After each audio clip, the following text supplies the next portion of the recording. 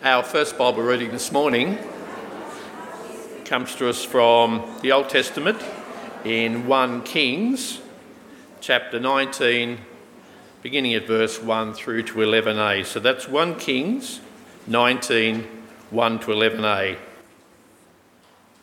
Now Ahab told Jezebel everything Elijah had done and how he had killed all the prophets with the sword.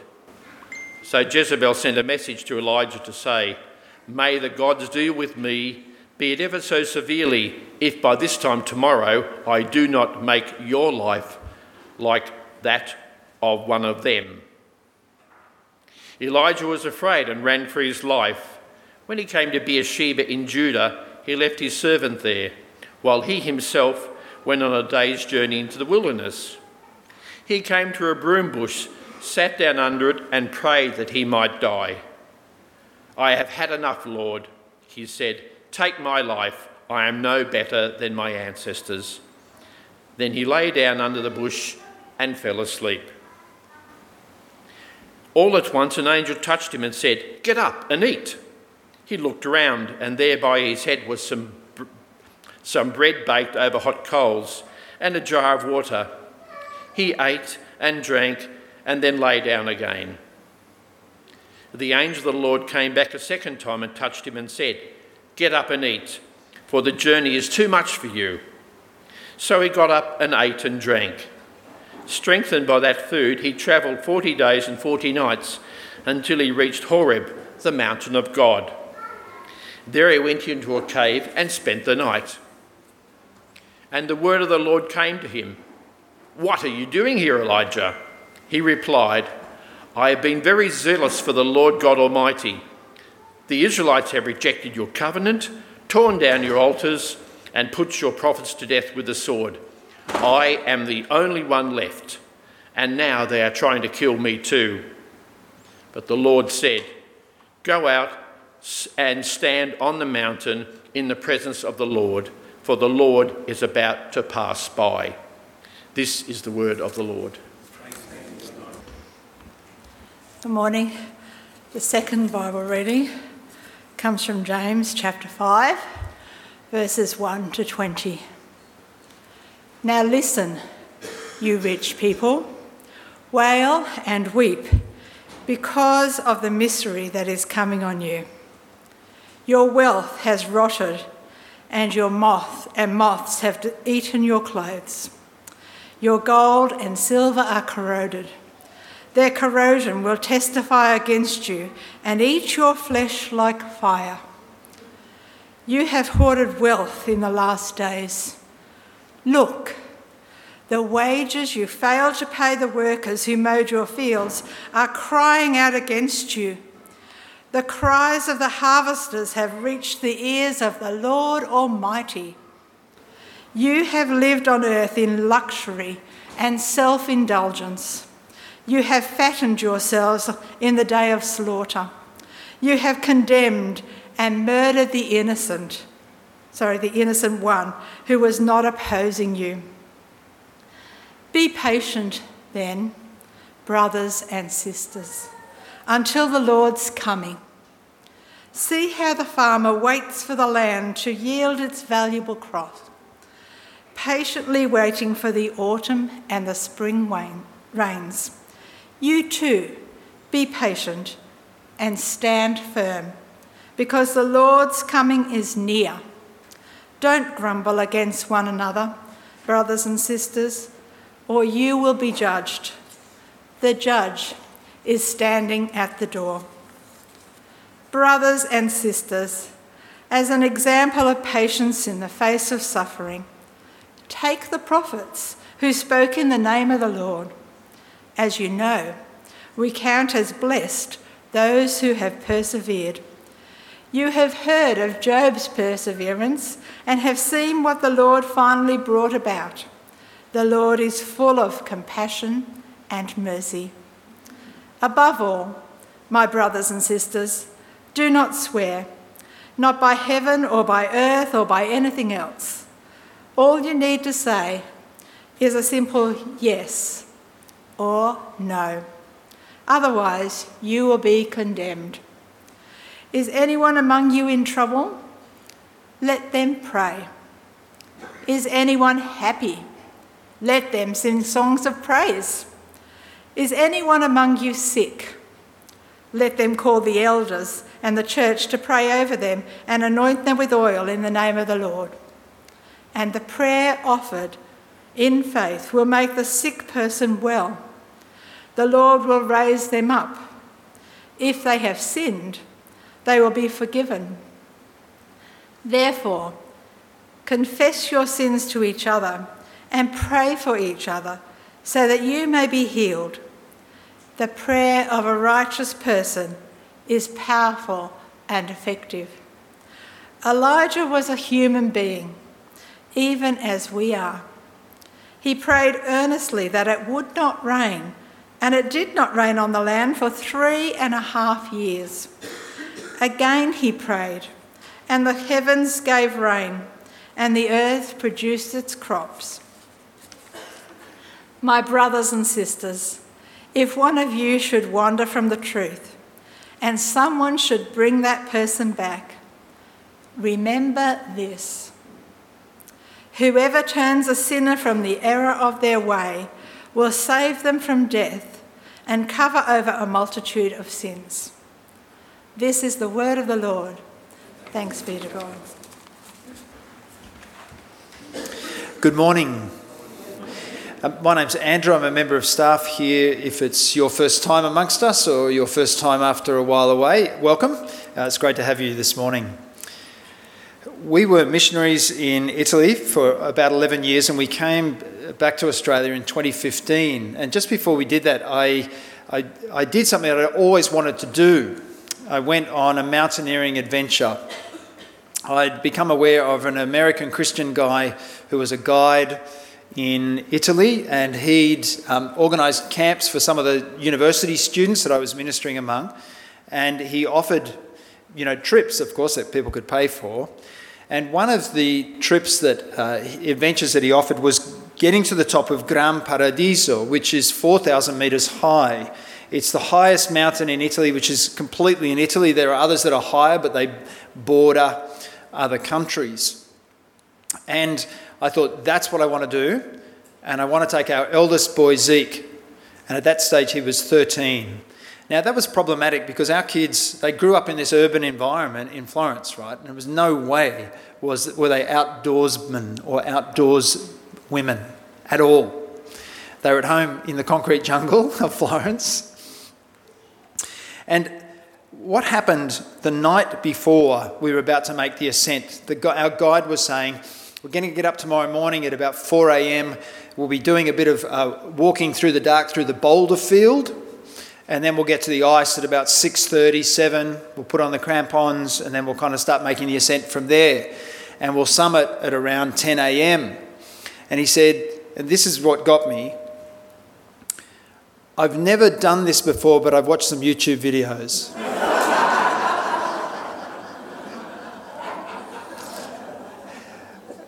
That didn't inspire me with confidence.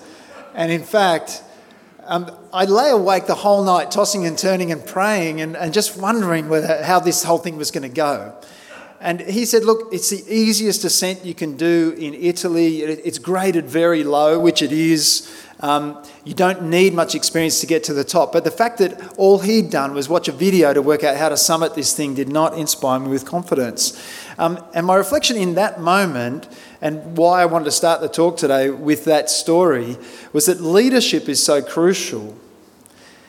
And even when you're just 1 or 2 steps ahead, you really do need to know something of the journey or the trip or the task in order to lead other people.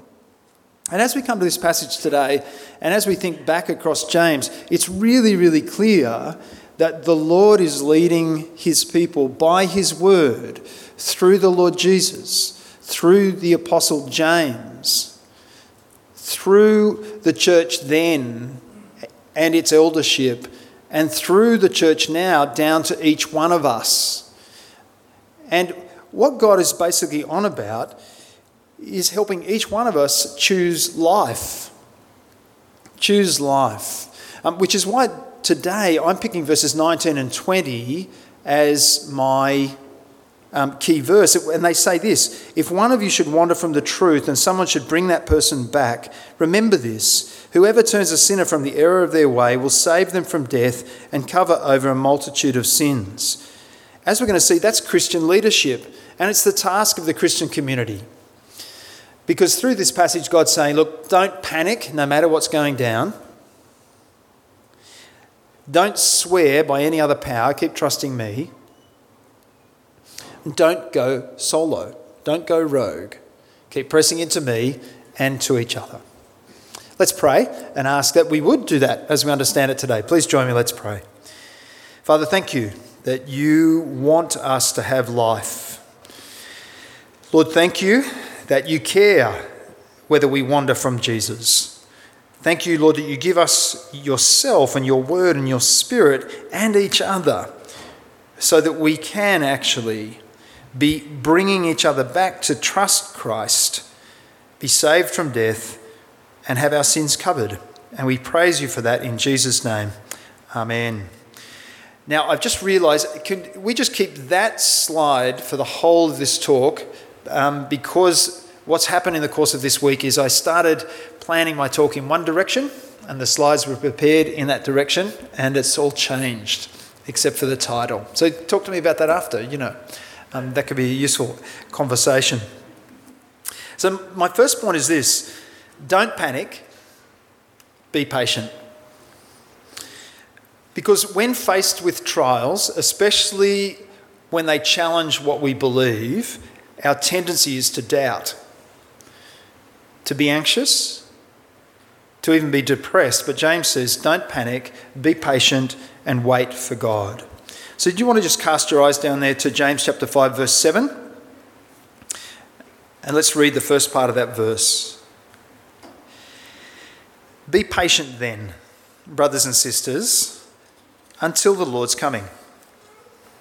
So in this verse, the then throws us back to what's come before.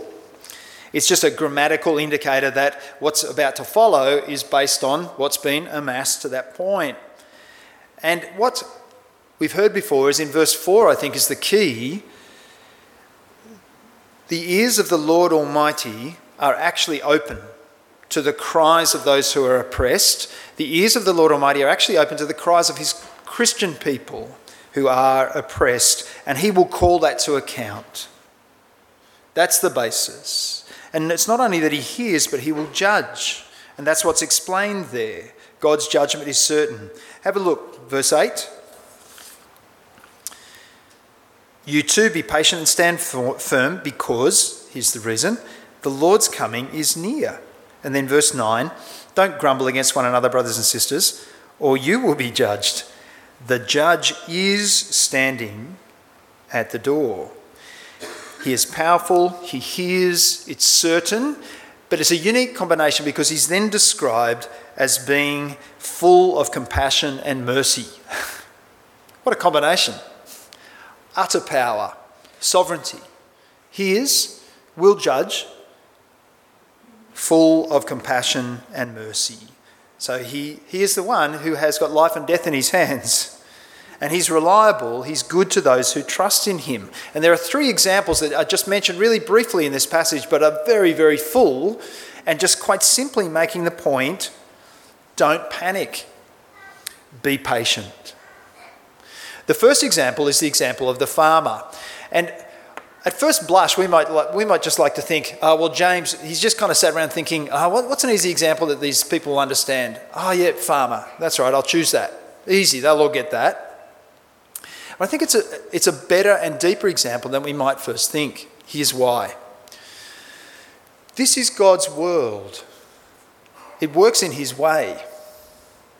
God has put power into the earth and into the seed, so that when the seed gets placed in the earth, the way he's worked it out is that will grow pretty well often, and in the cycle that God has established, here comes the seed, comes to maturity, it can be harvested and then used for food. This is God's world. It works in his way. The experience of the farmer just testifies to that, season in, season out, as difficult as it can be sometimes. So in this case, the farmer is tested by a lack of rain. And of course that's going to induce stress. Of course it's going to be frustrating. At times the farmer will be sitting around thinking, is this ever going to work? But the point is that God's world is made in God's way, and in the end, the rain usually comes. Be patient and wait. And even in our contemporary experience, in the disasters that this continent has been experiencing, in WA, there is a record harvest. Can you believe that? I'm sure there have been plenty of farmers stressing about what the future might hold, but at least in WA, it's testifying to the fact that be patient and wait. The world keeps working God's way. Now, the second example is of the prophets. It's one of the reasons why I wanted us to hear from 1 Kings this morning, because Elijah is a classic example. But did you hear when John was reading that how desperate Elijah is? I tell you what, that's one of the last jobs I would ever put my hand up to do. Lord, yeah, make me a prophet. No way. Absolutely guaranteed suffering, because the prophet hears the word of God and tells out the word of God, usually saying to the people of God, repent. And they don't want to hear it. And that was the case in Elijah's day, because he was prophesying against King Ahab, who had carved out 10 of the tribes of Israel, shifted everything up into the north of Israel, set up golden calves, and got everyone worshipping. And Elijah's the guy saying, no, it's not going to work that way. Do you remember, Elijah gets to the point where he says, he's praying, kill me. That's pretty low. He's not going to take his own life, but he's saying, Lord, you've got the power, take it, because I do not want to do this thing anymore. And what Elijah's life testifies to is this: in the end, what God said comes true. It's not what people say. So be patient and wait, don't panic. Then there's a third example, and it gets even more specific. Job. Why is Job's example so important? Well, for this reason, especially for suffering Christians to hear this word. Job was super righteous, right? He's super targeted by Satan. So in Job, what we have are the curtains pulled back on the cosmic reality of what is happening to God's righteous people. They are under the hammer from Satan himself. But what's the lesson? In the end, God vindicates and restores and blesses those who trust in him. So you see in these three examples, the farmer, the prophets, Job, don't panic. Be patient. Because in each case, there is testing and temptation to take the out, to think, no, the Lord is not full of compassion, to think, no, the Lord is not full of mercy, to think, no, the Lord's word is not good. There's a temptation to be impatient. There's a temptation to run away and not stand firm and not trust God. There's the temptation, and now I'm dragging it into James' experience and into the people of that time and now into our experience. There's the temptation for us to think Jesus is not in the judgment seat. He is not in control. He might have said once upon a time that all authority in heaven and earth has been given to him, but that was once upon a time. It doesn't work that way anymore. And that's what brings out the grumbling against one another, because we actually put ourselves in the judgment seat and we start making up our own minds about how it all works around here. And instead of submitting to Christ, I become your judge and I turn on you. And I talk about you and not to you. And I forget about Jesus and I just keep making my own mind up. But James is saying, no, be clear, be clear. The Lord's coming is near. The judge is standing at the door. He's the judge of you and he's the judge of them. You're not the judge. So don't judge each other. Leave it to the Lord. He's full of compassion and mercy. Don't panic. Be patient. You can count on it. So let me give you an example, maybe from my experience, and hopefully this has been your experience as well. This is Parenting Advice 101 by Andrew Lubbock. Okay, so you can take it or leave it. So some of the things that I've come to understand have been really fundamental and helpful are these. Pray for your kids daily. Play with your kids. I think especially as a dad, that's really, really important, that you're available and you're playing with your kids. But third point, and actually be relying deeply on the grace of God. And last point is this, and we want to drag it back into our passage for today. I think this is the drop-dead piece of advice for parenting. Do what you say. It's so simple. And as you pursue that policy, that approach, your kids realise he means it. And when he says yes or no, it actually means yes or no, and he keeps backing it up. But what that does is it grows trust. And the kids can actually depend on their parents. The opposite is abysmal, right? So parent says one thing and doesn't back it up. The kid knows that word is not trustworthy. It has no power in it. And guess who starts to run the family? The kids. But what we have here in the God of the Bible is utter reliability in what he says, and it comes true. The Lord Jesus has shown us that, actually. He staked his life on it, and guess what? God raises the faithful dead. So what should our response be? Don't panic. Be patient. Keep trusting him. Second point, don't swear. So we had a bit of a discussion in our life group on Monday night. Is this really about swearing? Is it, using bad words? And I think we came to the conclusion, no, it's not. This is what it means. Never think that the Lord is powerless. So never even whisper that there might be an alternative power source. I think that's what he's getting at. So have a look down there, verse 12.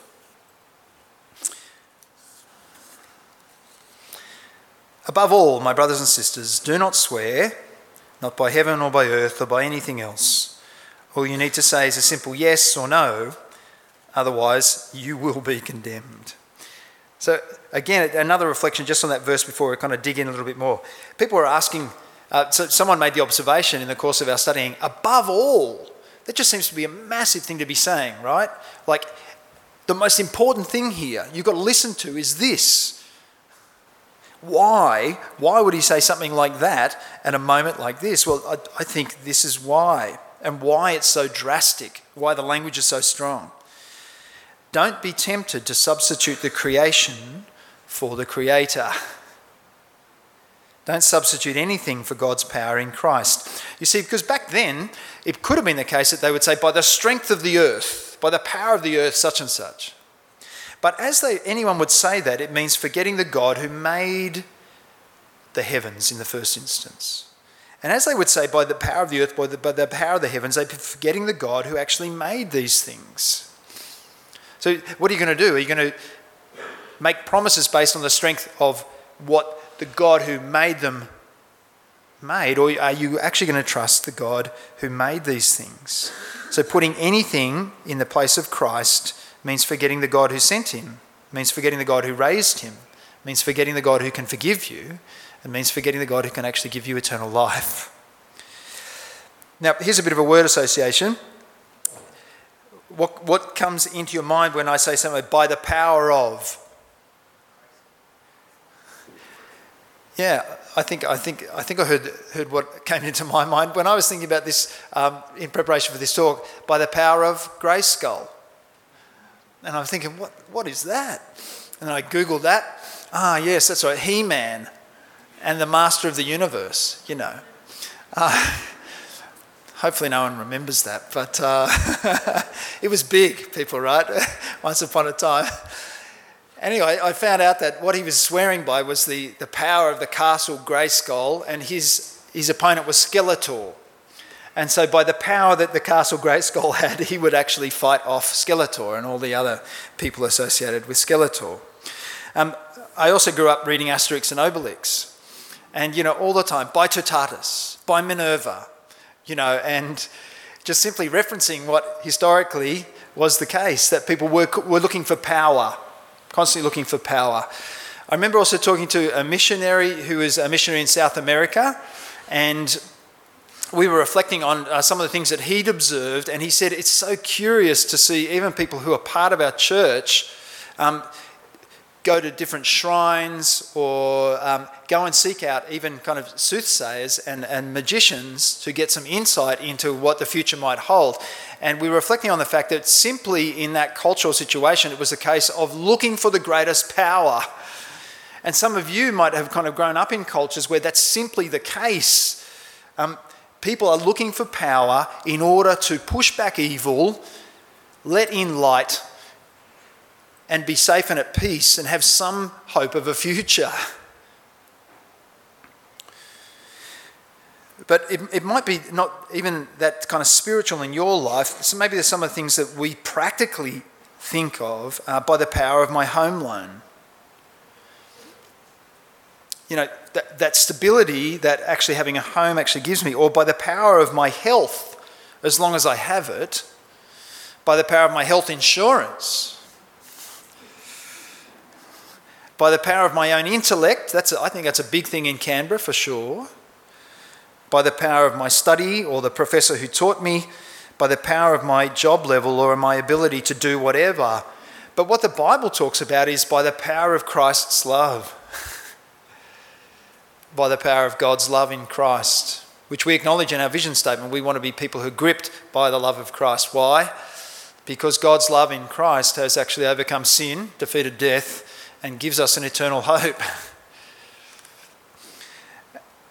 And so what James is talking about is not keeping your mouth clean necessarily, although that is absolutely a good thing to do, but keeping your heart clean. Trusting God in Christ, not anything else. And that's why he says, above all, don't swear. Don't put your trust in anything else. And that's what he goes on to talk about. And this is my third and final point. Don't go solo. Don't go rogue. Instead, trust God and turn to him together. Have a look at verse 13.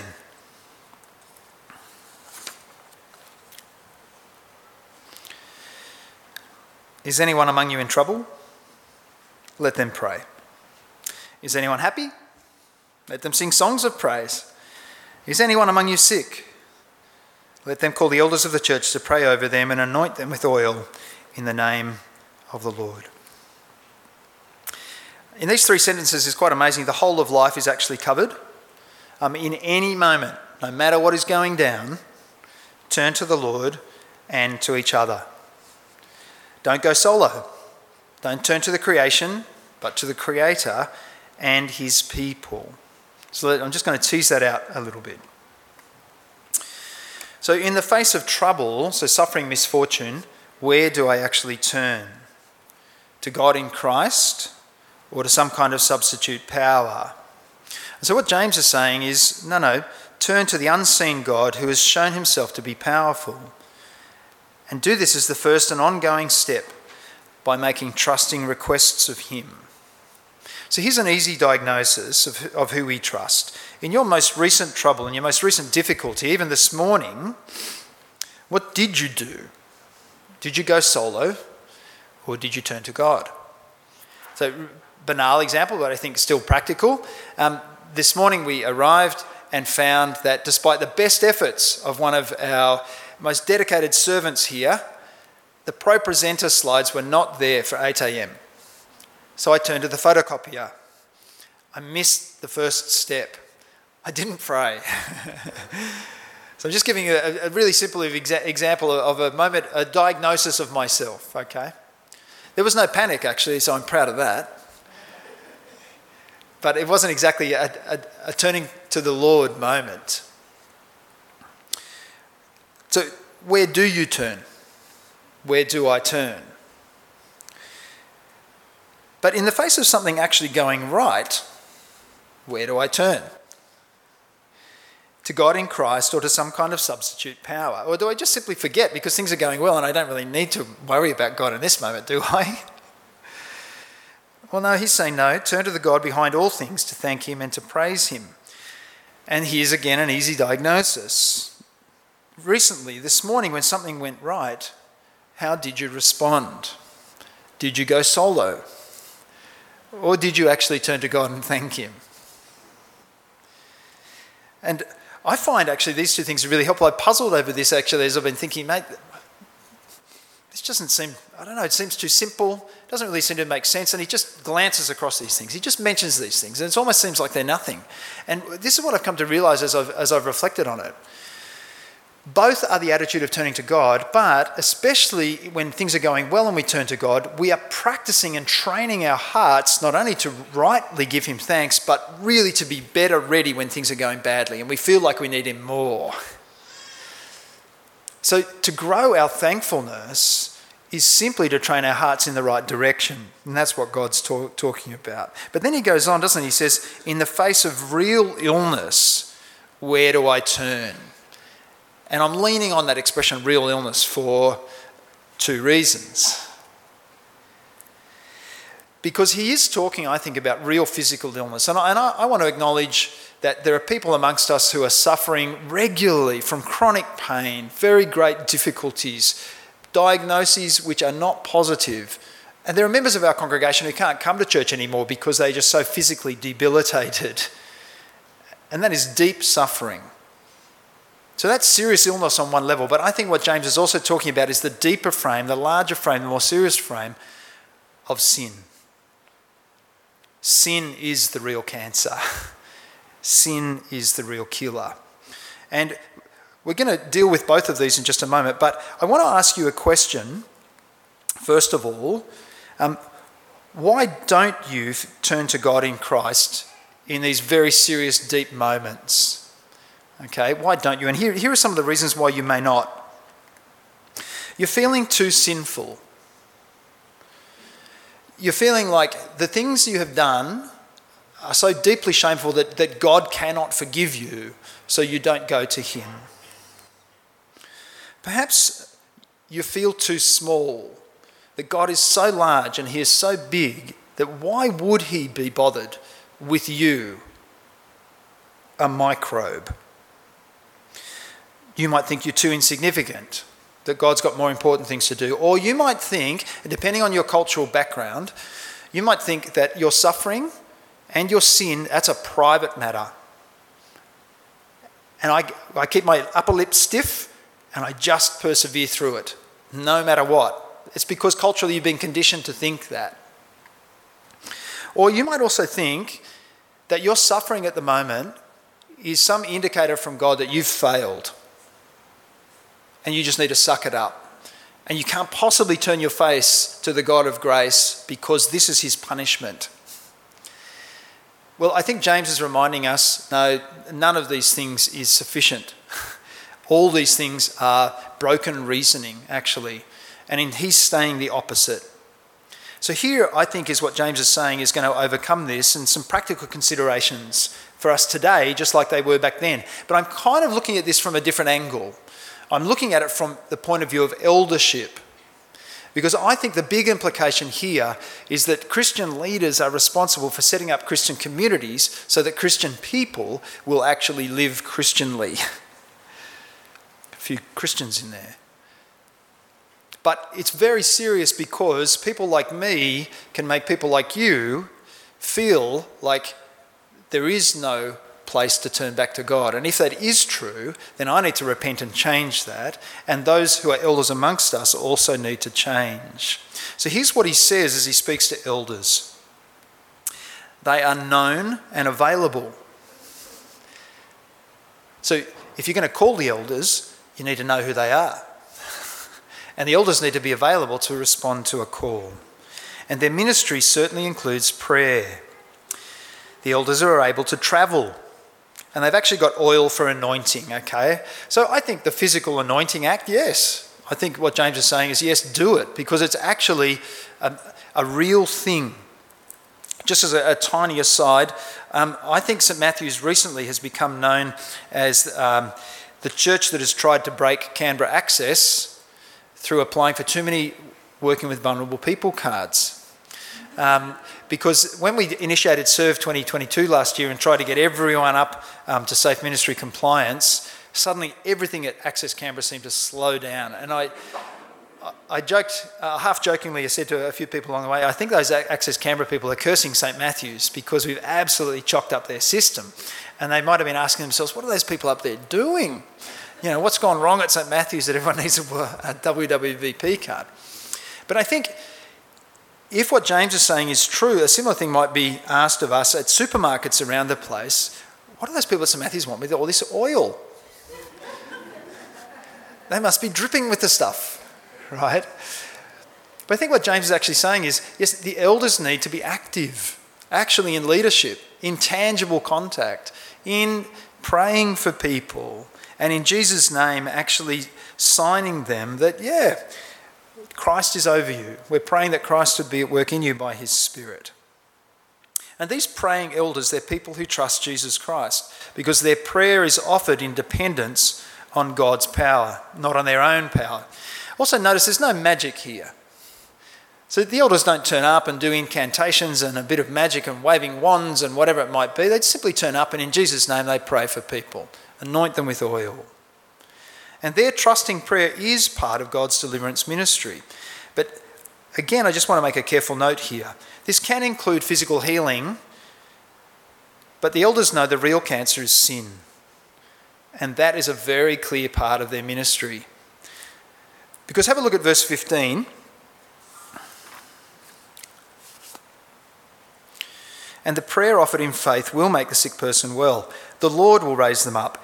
If they have sinned, they will be forgiven. And we'll talk a little bit more about that in just a moment. And let me explain. I think there's an ambiguity in the language that's being used here that leaves both possibilities open. That he is talking about physical healing, and he's certainly talking about spiritual forgiveness and salvation. Because in verse 15, it could be translated deliver, heal, save. And I think probably the best translations will head towards deliver and save. But it still could be about physical healing. Yet the emphasis really is rescue from death for sin. And so this is where the rubber hits the road for us. We want the elders to pray for healing while knowing the greatest necessary miracle is forgiveness. And in this, we're just simply following the Lord Jesus. Do you remember? Jesus is teaching in a house.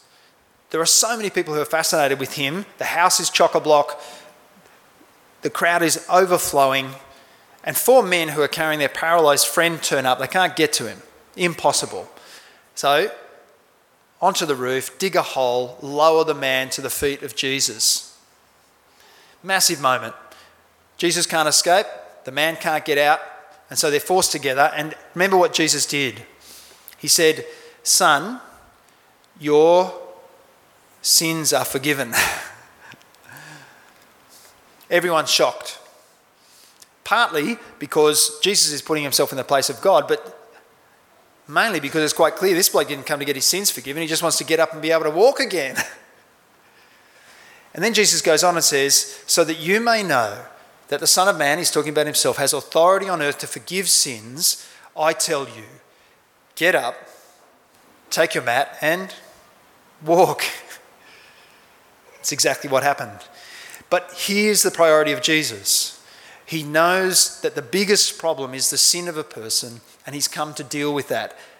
But at the same time, he's not negating the physical needs, but that's kind of secondary. And so in the ministry of the elders, what do they remember? That their ministry must be as much about the gospel of the Lord Jesus as about the healing of the person. That's why he will go on to say in verse 16, "Therefore, confess your sins to each other and pray for each other so that you may be healed. The prayer of a righteous person is powerful and effective." So the elders have to grow a community that confesses sin, a community that doesn't go solo, and they cultivate a church that prays for each other for healing and salvation. But here's the challenge for you and me. Could we in the next year pray for and seek out just one other person with whom we can be pretty real about how things are going? Because it seems to me that what we're being encouraged to do is make sure of our calling and election. Make sure that our faith is in the Lord Jesus Christ. Make sure that nothing is getting in the way. Not even the seriousness of any illness that we might be facing. Now, that can be very difficult for each of us to contemplate. But it's so serious, isn't it? Because he's saying, elders, yep, whatever it is you're going to do as you're out there with your oil, make sure that you're telling them the good news of the Lord Jesus so that they will actually repent and put their trust in him.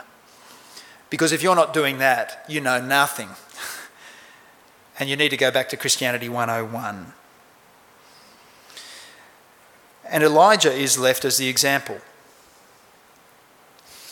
Not only, I think, that prayer is powerful, because remember in this example, he only prays twice. The first time under God's instruction, he prays so that the clouds will stop and there will be no rain, and God's power in judgment and salvation is clear. He prays a second time to demonstrate that God's judging and saving power is clear. But the power is God's, and he prays. So prayer is absolutely vital, elders of the church. And church, prayer is vital. But remember, what we're trying to help people understand is that they need to repent. They need to trust in the Lord Jesus Christ. God's word comes true. So here's the conclusion. Like I said at the start, it was a rotten moment for me to realise that guide had not gone ahead. He didn't know. We were his experiment. That was awful.